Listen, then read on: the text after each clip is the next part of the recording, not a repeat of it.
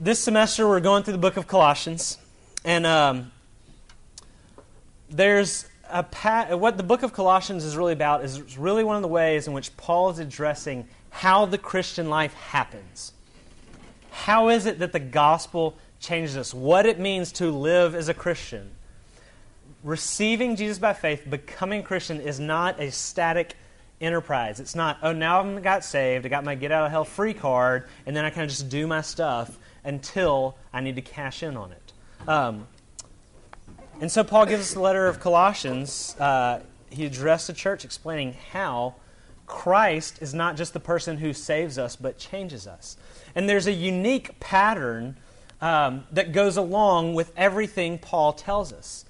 And it's this pattern of death and resurrection. Because it was Jesus' death that freed us from the guilt of sin, which is our legal standing before the law, our guilt. But it's also His death that freed us from the power of sin, namely sin's ability to control us and make us do the things we don't want to do. And in Jesus, we have resurrection life. With sin and the law no longer control us, no longer dominate us, no longer our identity, but now we have resurrection life in Jesus. He has given us new life. And that pattern of death and resurrection, there's a one-time event at the beginning of your faith in which you've tasted deeply of the grace of Jesus. His death has become your death. He's died for your sins, and He's given you new life. And in some senses, what Paul's doing all the time when he talks about living the Christian life, he's saying, Jesus bought you by His death and resurrection, and there's a rhythm of death and resurrection that goes on in your life.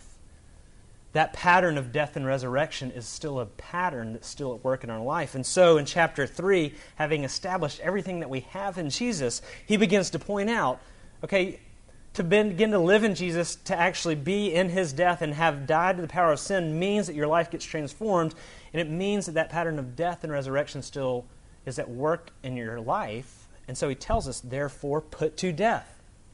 Here are the things that need to die, the things that are part of the old man who you no longer are, but are still kind of present in us, the sinful nature that's still present in us, though it is defeated. And at the same time, we're told to put on. We're told to put sin to death, and we're also told to put on. Another word that some theologians use is to vivify, to come to life in the virtues and in the character of Jesus. And so death and resurrection, death and resurrection, death and resurrection are the beginning of the Christian life, but also the pattern of the Christian life. And especially in this book of Colossians, another metaphor that Paul uses is taking off and putting on. He uses the language of garments, of clothes, to take off. Take off the things that fit your old self and put on the new things that fit your new self. And so we are on the put on part. We are on the vivify, on the live unto the new man part of the gospel. So this is Colossians. I'm actually going to read verse 9 through 17, but we're really going to work on verses 12 through 17. Do not lie to one another, seeing that you have put off the old self with its practices, and have put on the new self, which is being renewed in knowledge after the image of its Creator. Here there is no Greek or Jew, circumcised, uncircumcised, barbarian, Scythian, slave or free, but Christ is all and in all. Put on then, as God's chosen ones, holy, beloved, put on compassion, kindness, humility, meekness, patience, bearing with one another, and if one has a complaint against another, forgiving each other. As the Lord has forgiven you, so you must also forgive. And above all these, put on love, which binds together everything in perfect harmony. And let the peace of Christ rule in your hearts, to which you indeed were called in one body, and be thankful. Let the word of Christ dwell in you richly, teaching and admonishing one another in all wisdom, singing psalms and hymns and spiritual songs with thankfulness in your hearts to God. And whatever you do, in word or deed, do everything in the name of the Lord Jesus, giving thanks to God the Father through Him. The grass withers and the flowers fade, but the word of God stands forever. Let's pray.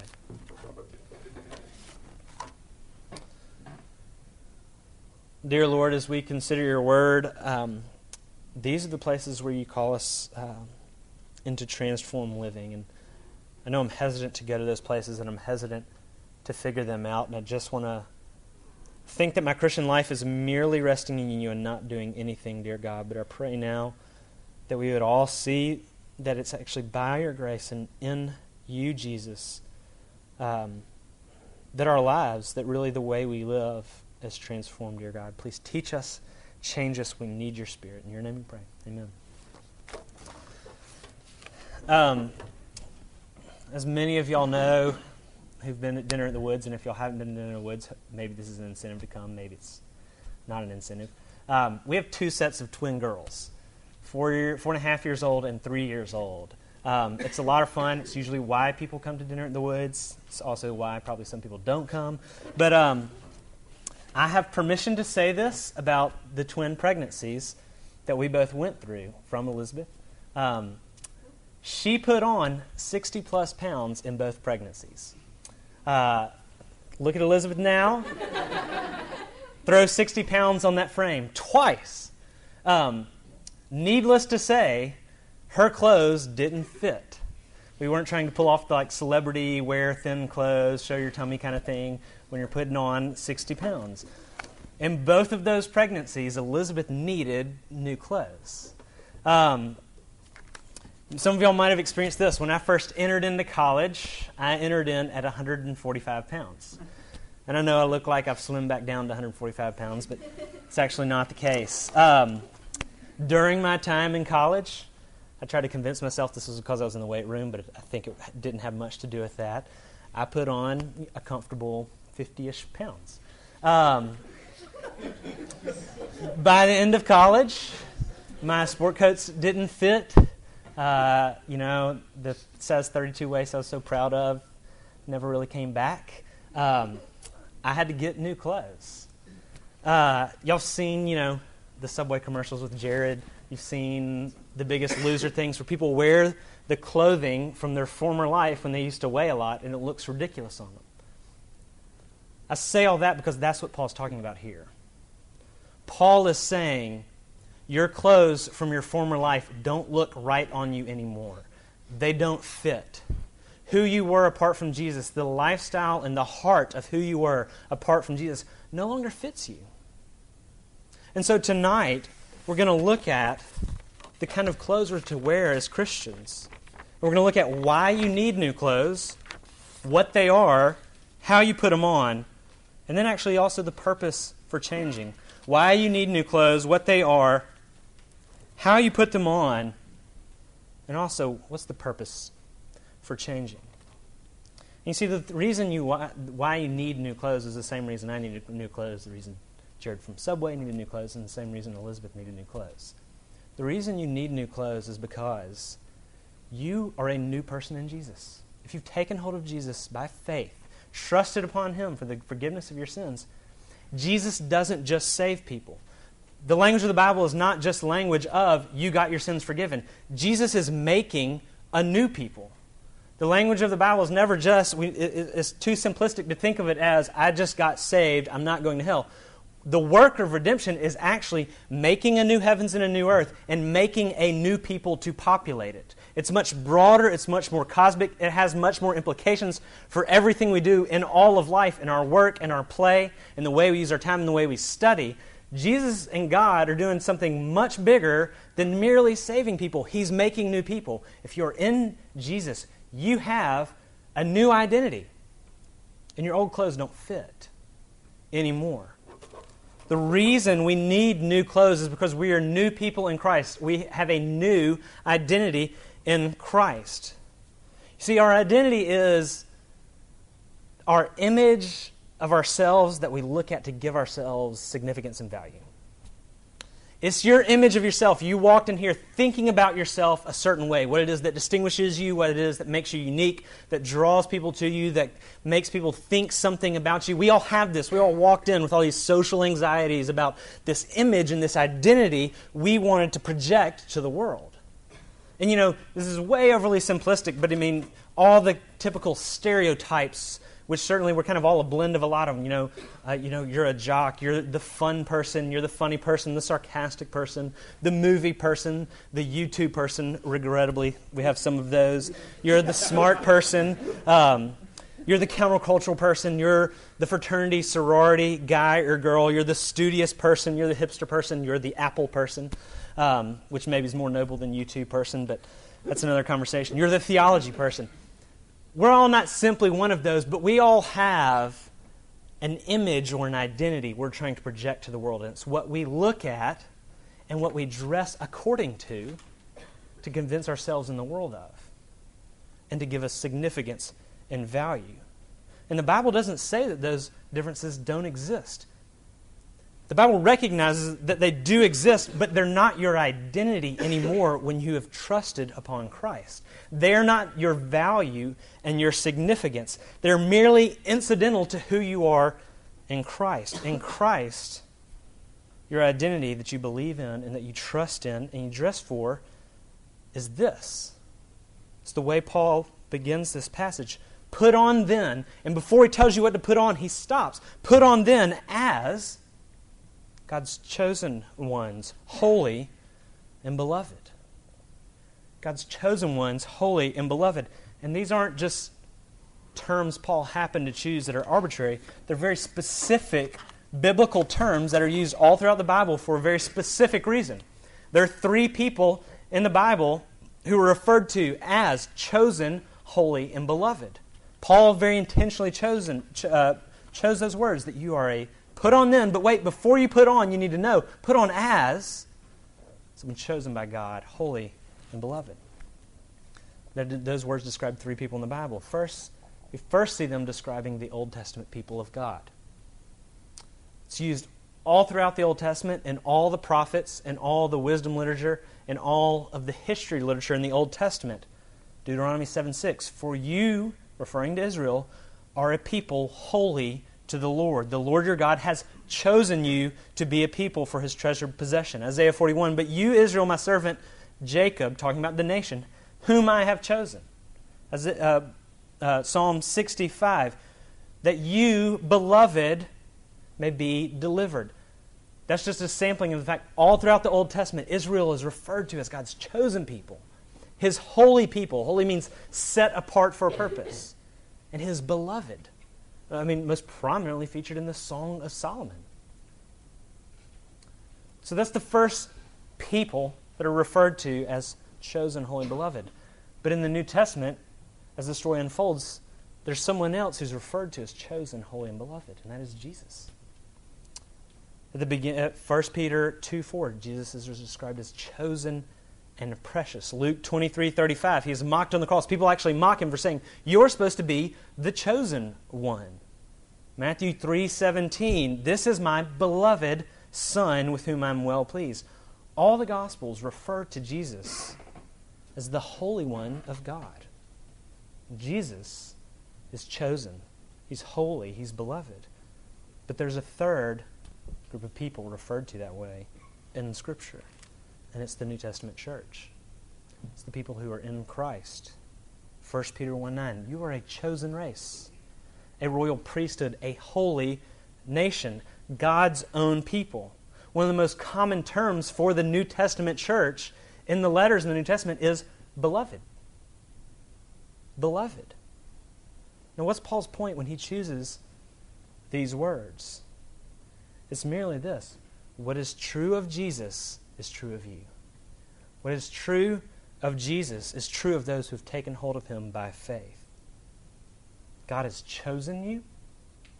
God has made you as holy as Jesus, and God loves you with the same love that He loves Jesus. This is one of the most shocking aspects of the gospel.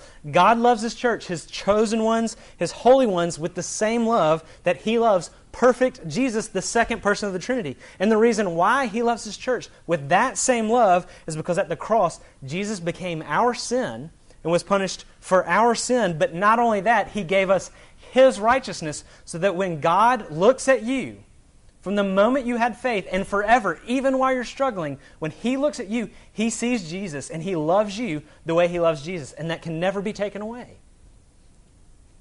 And the reason why that He chose you, the reason why He set you apart, and the reason why He loves you, and the reason why Jesus set His righteousness on you is for this reason alone, because He chose to. And that's the new identity. And this, if this reality really sunk into our hearts, then all our obsession with our sad little identity and image issues we have all around campus all the time would immediately evaporate. If that reality sat into our hearts, if we trusted upon Jesus, even if we're still trying to dress ourselves in a lifestyle determined by our old identity, those clothes don't fit you anymore. And you probably kind of feel that they don't fit. And it's because that's not who you are. You're chosen, you're holy, and you're beloved. And that demands new clothes. So what do the new clothes look like? What are the new clothes? Paul, in this letter, gives us 5 virtues. We're going to do this quickly. This sounds like a lot. It's not. 5 virtues, and then kind of 2 applications of what those virtues practically look like, and kind of 2 summary statements. He gives us 5 virtues of the clothes that you're called to wear. And notice what they're not. They're not innovative. That's not the virtue he proclaims. Aggressive, driven. Right? The virtues worshipped by our culture. No. He gives us 5 virtues, and they all kind of overlap. And the first 2 is compassion and kindness. The first 2 are compassion and kindness. And what compassion is this. It's watching the Homeless for the Homeless video and signing up. That's actually what compassion is. It's not merely a feeling. It is, in a sense, is distress at other people's distress. But if it's only actually a feeling and is not accompanied by action, then all it is sentimentality, which is a corrupted, twisted, kind of useless version of compassion. Compassion is distress and at other people's distress and then moving towards them. It's moving towards them, even if their situation is self-created, if it's their fault. Most of those people, a lot of them, it's probably their fault. Kindness goes along with compassion. It is actively seeking the well-being of others. If compassion is going into people's distress with them, kindness is then beginning to serve them and seek their well-being and being good. And they go hand in hand in that regard. Humility and meekness. Humility is this. It's no longer believing that your interest in your status are more important than anybody else's. It's no longer believing that your interests in your status are any more important than others. And what meekness is actually saying others' interests and status are more important than yours. It's actually giving up your interests and your status for the sake of others. And these things, compassion and kindness and humility and meekness, we can all do for a little while. We can all do it this weekend for a little while. But it's the 5th virtue that in some ways kind of certifies or validates all the others are real. Patience. We can all do it for a little while. Patience is doing it over the long haul. Over and over. Entering into people's pain. Seeking their well-being. Not considering your own interest in your own status, but instead considering their interests and their status above yours. It's patience that really marks whether or not your compassion, your kindness, your humility, your meekness is genuine, because patience is that over the long haul. So 2 applications, those are the 5 virtues. Paul gives us some application of what they begin to look like. They look like bearing with one another, and if someone has a complaint against you, forgiving each other as the Lord has forgiven you. Bearing with one another and forgiving each other. Bearing means sticking it out in the relationship with someone who really has done a real painful wrong to you.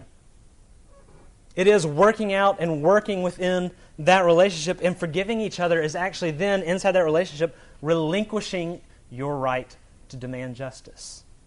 See, Paul's recognizing real pain takes place in our relationships, that you really are hurt. And there's hurt in this room, that you think you're the only kind of person that's been hurt this way and no one understands how deep it is.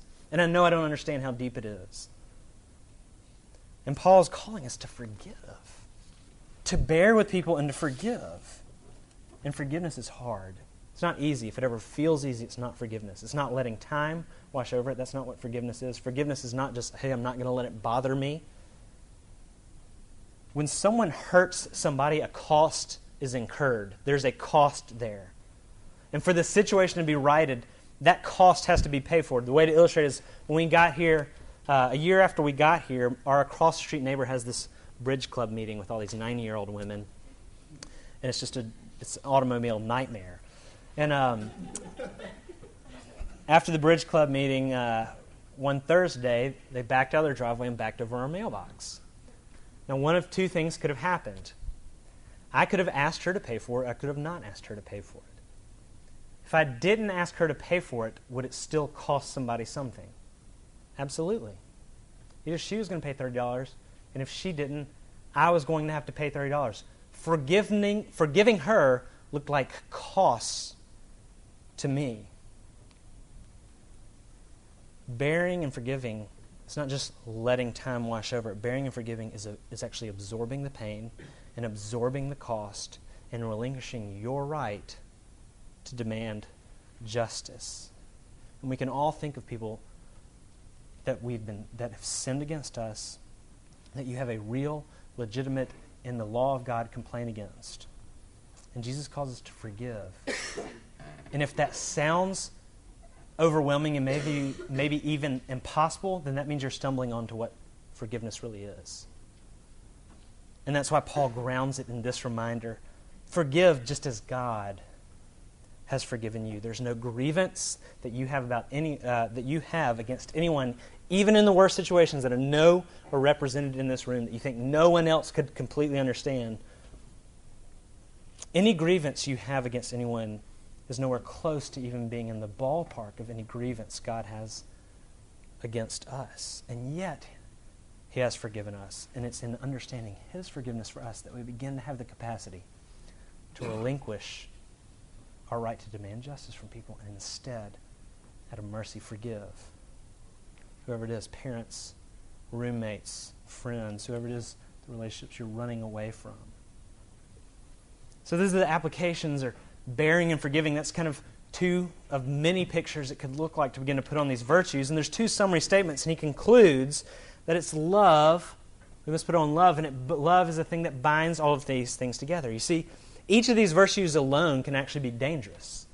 Compassion, let's take the context of the homeless again. Compassion might not necessarily always be helpful if it's unguided compassion, if it's not guided by prudence, by kindness, by a desire to love people towards Christ. I don't know if it's always right to give them cash when it's clear what they're going to do with it, if they're going to buy weed with it at the Greyhound station. I don't know. And so there's a sense of love and prudence that maybe means you go to, Publix and get a gift card. Compassion by itself is kind of held in tension. All of these are held together overall by the virtue of love. And that's the fundamental heart attitude that holds everything together. And what love is, a simple definition is, being for the world what Christ has been for you. Sometimes it's soft and sometimes it's hard. But it's a concerted, constant commitment to others for the sake of Christ. Their well-being is not always necessarily getting what they want. That's not necessarily what love is. Love is not necessarily being concerned with them being happy. It's not what love always is. Love is not confrontation. Sometimes love is very hard. But first and foremost, love desires that they know the riches of Jesus and know those riches deeply. And you see, the only way we can begin to put on these kind of virtues is if other things in us die. Self-concern, self-love, the fact that every morning we wake up and our fundamental orienting idea is, how can I make this day for me comfortable? That's got to begin to die.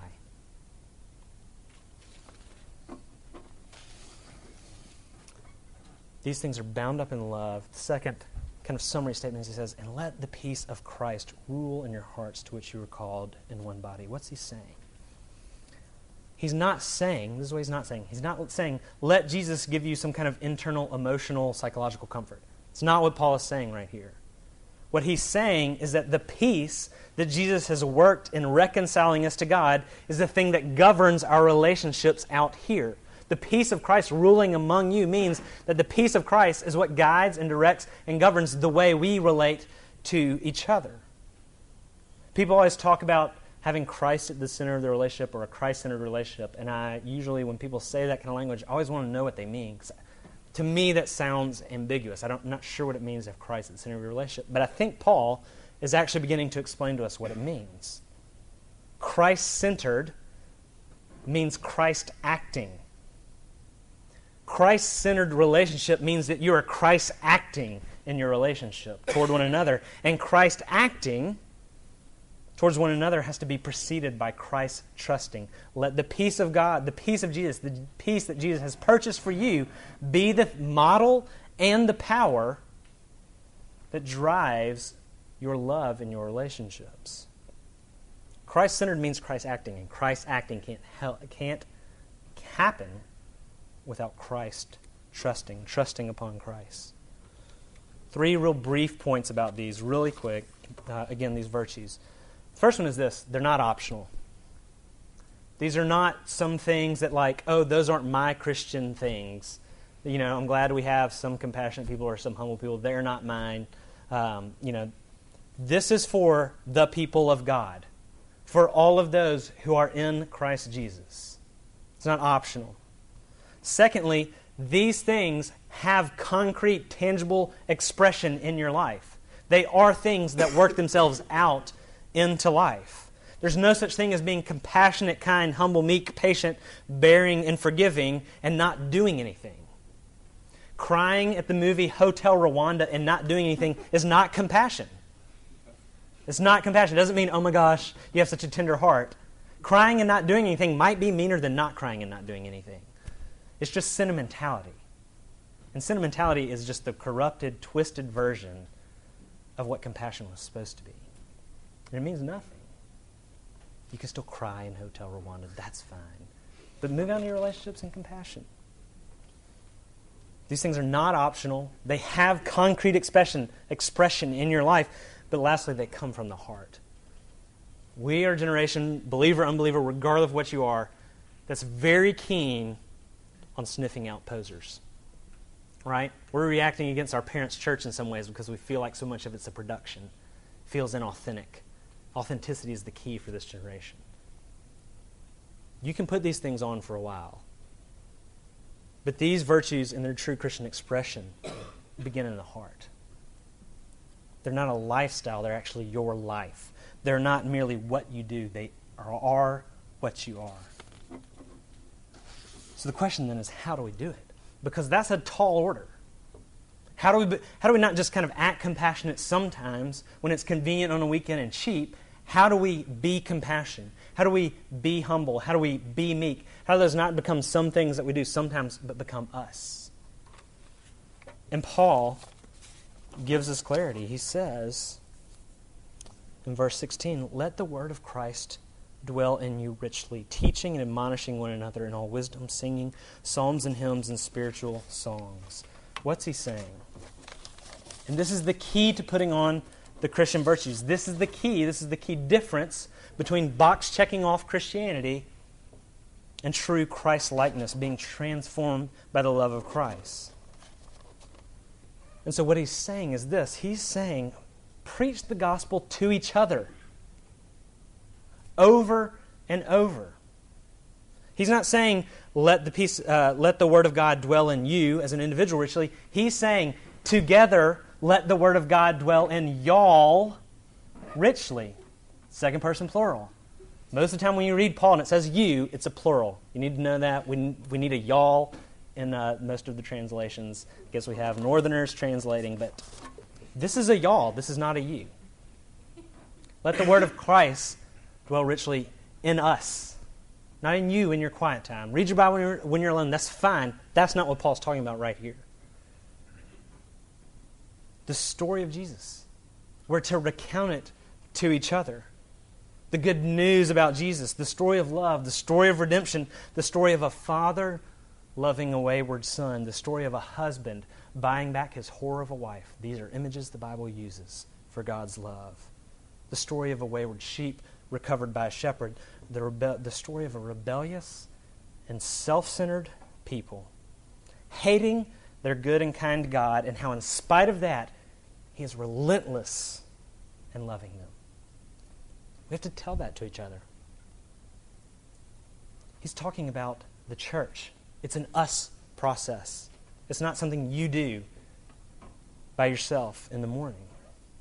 He's talking about the church. He's talking about preaching the word and sitting under the preaching together and applying the word together in conversations and singing the word in songs and hymns and spiritual songs. We as a church are to rehearse and to remember and to relive and even in communion to retaste the good news of Jesus and the reality that He died for the sins of His people. This is the key. This is the how. This is the wherewithal from which we get the power to live like Christ. Let me give you an illustration for you. At the end of most days, when the kids eventually go to sleep, Elizabeth and I crash on the couch and talk about our day. And she's more of a talker than I am at the end of the day. And she recounts to me what her day was. And so she tells me what she did all day, what it was like after I left. It's really sweet. The babies still cry when I leave. And it's like sad and awesome at the same time. I mean, my kids cry that I leave. That's amazing. That's actually the second best part of my day because they are crying, which I'm sad about. The best part's when I get home and they're actually still excited and like run up to me and like grab my knees and I can't walk in. But when we get home at the end of the day, she tells me about what it was like after I left and how it was hard and how she had to comfort Britton and Catherine. She talks about what she made for them for lunch and if lunch went well or if it went messy. She talks about their trip to the zoo. She tells me the laundry that she got to get to that day, the rooms that she got to clean that day, the neighbor that she got to spend time with that day, the child that maybe she got special one-on-one time with that day and what they talked about. She has some sweet conversations with the girls. Today, Catherine's struggling, man. Poor Catherine is just really struggling. And today, she was really honest. It's kind of a beautiful moment. She told Elizabeth, I don't want to obey you. She's kind of torn up about it. And then, it was kind of beautiful. She recognized who she was. And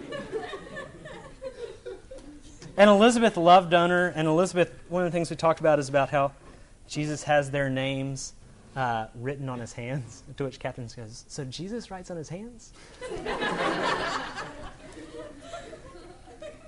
But Elizabeth proceeded to tell Catherine that Jesus has written his name on your hands. He knows your heart.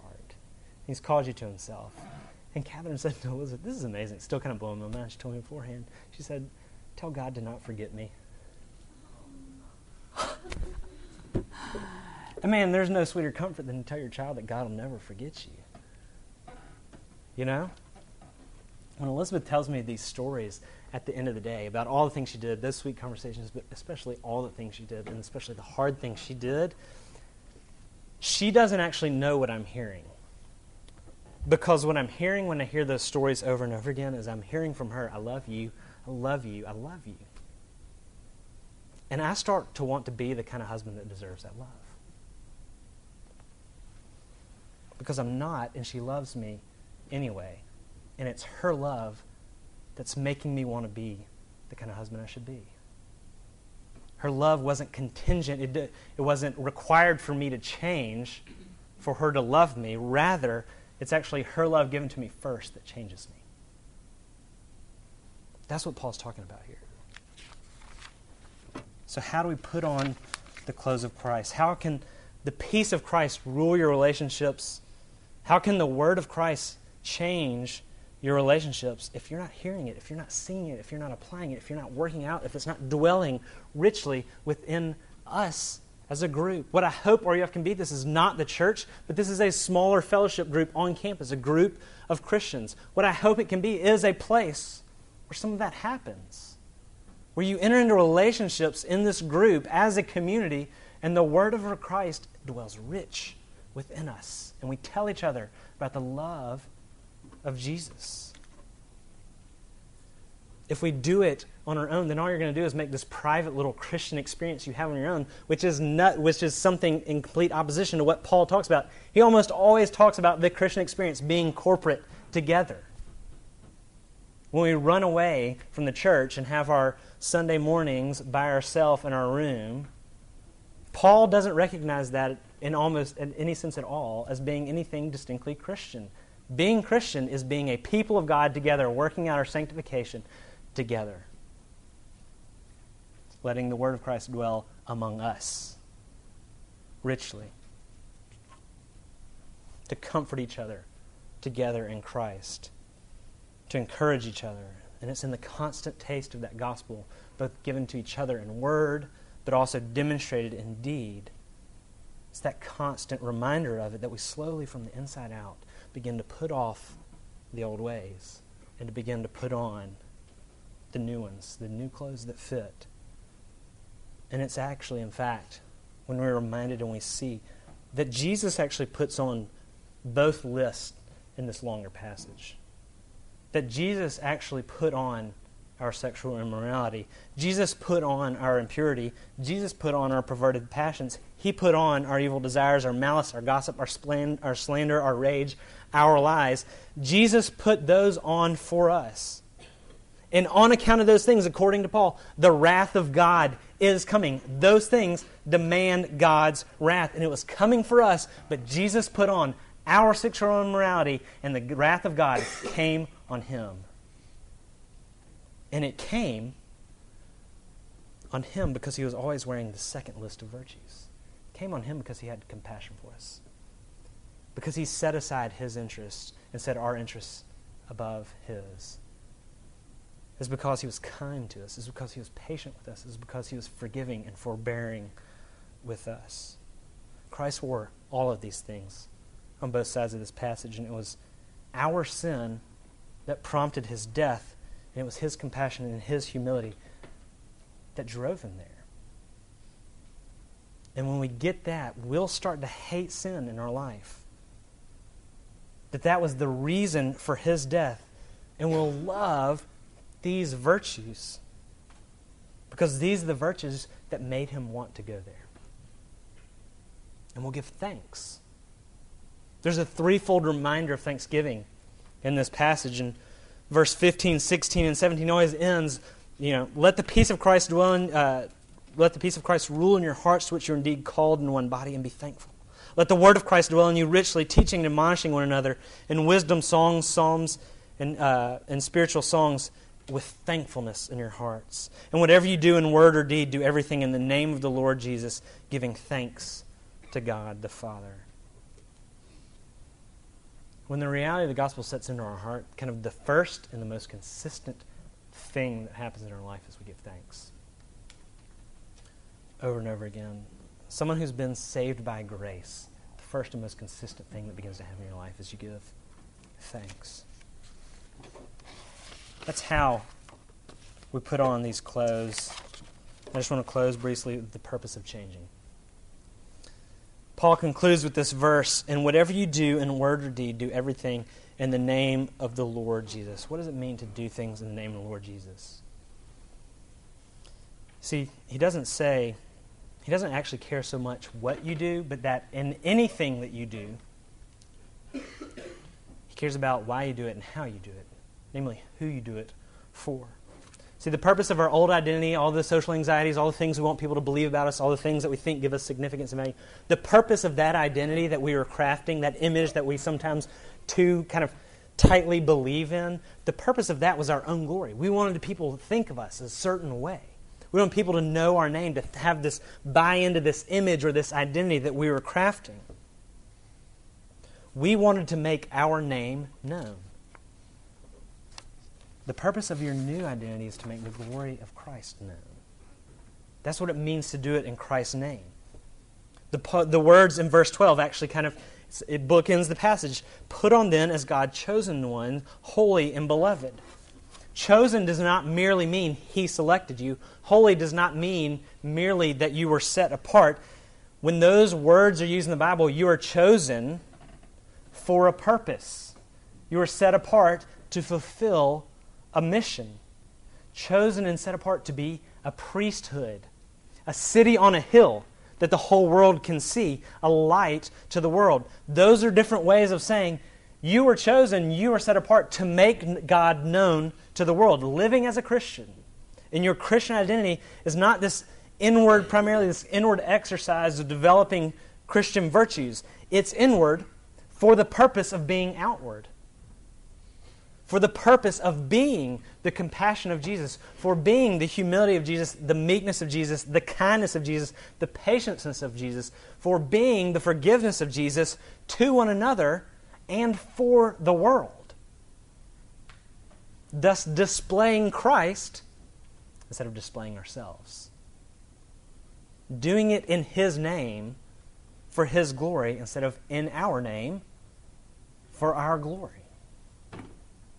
Do whatever you do for His glory. That's not a sentimental, pointing to the heavens. I don't know what that means. I don't know why people do that. I don't think that means that whatever you did right before that meant you did it for Jesus. Maybe you did, maybe you didn't. That's not what it means to do something in Jesus' name. Doing it in Jesus' name is doing it in such a way that when people see you do it, they see Christ. And that's only possible when you first trust on the grace and love of Jesus. Let's pray.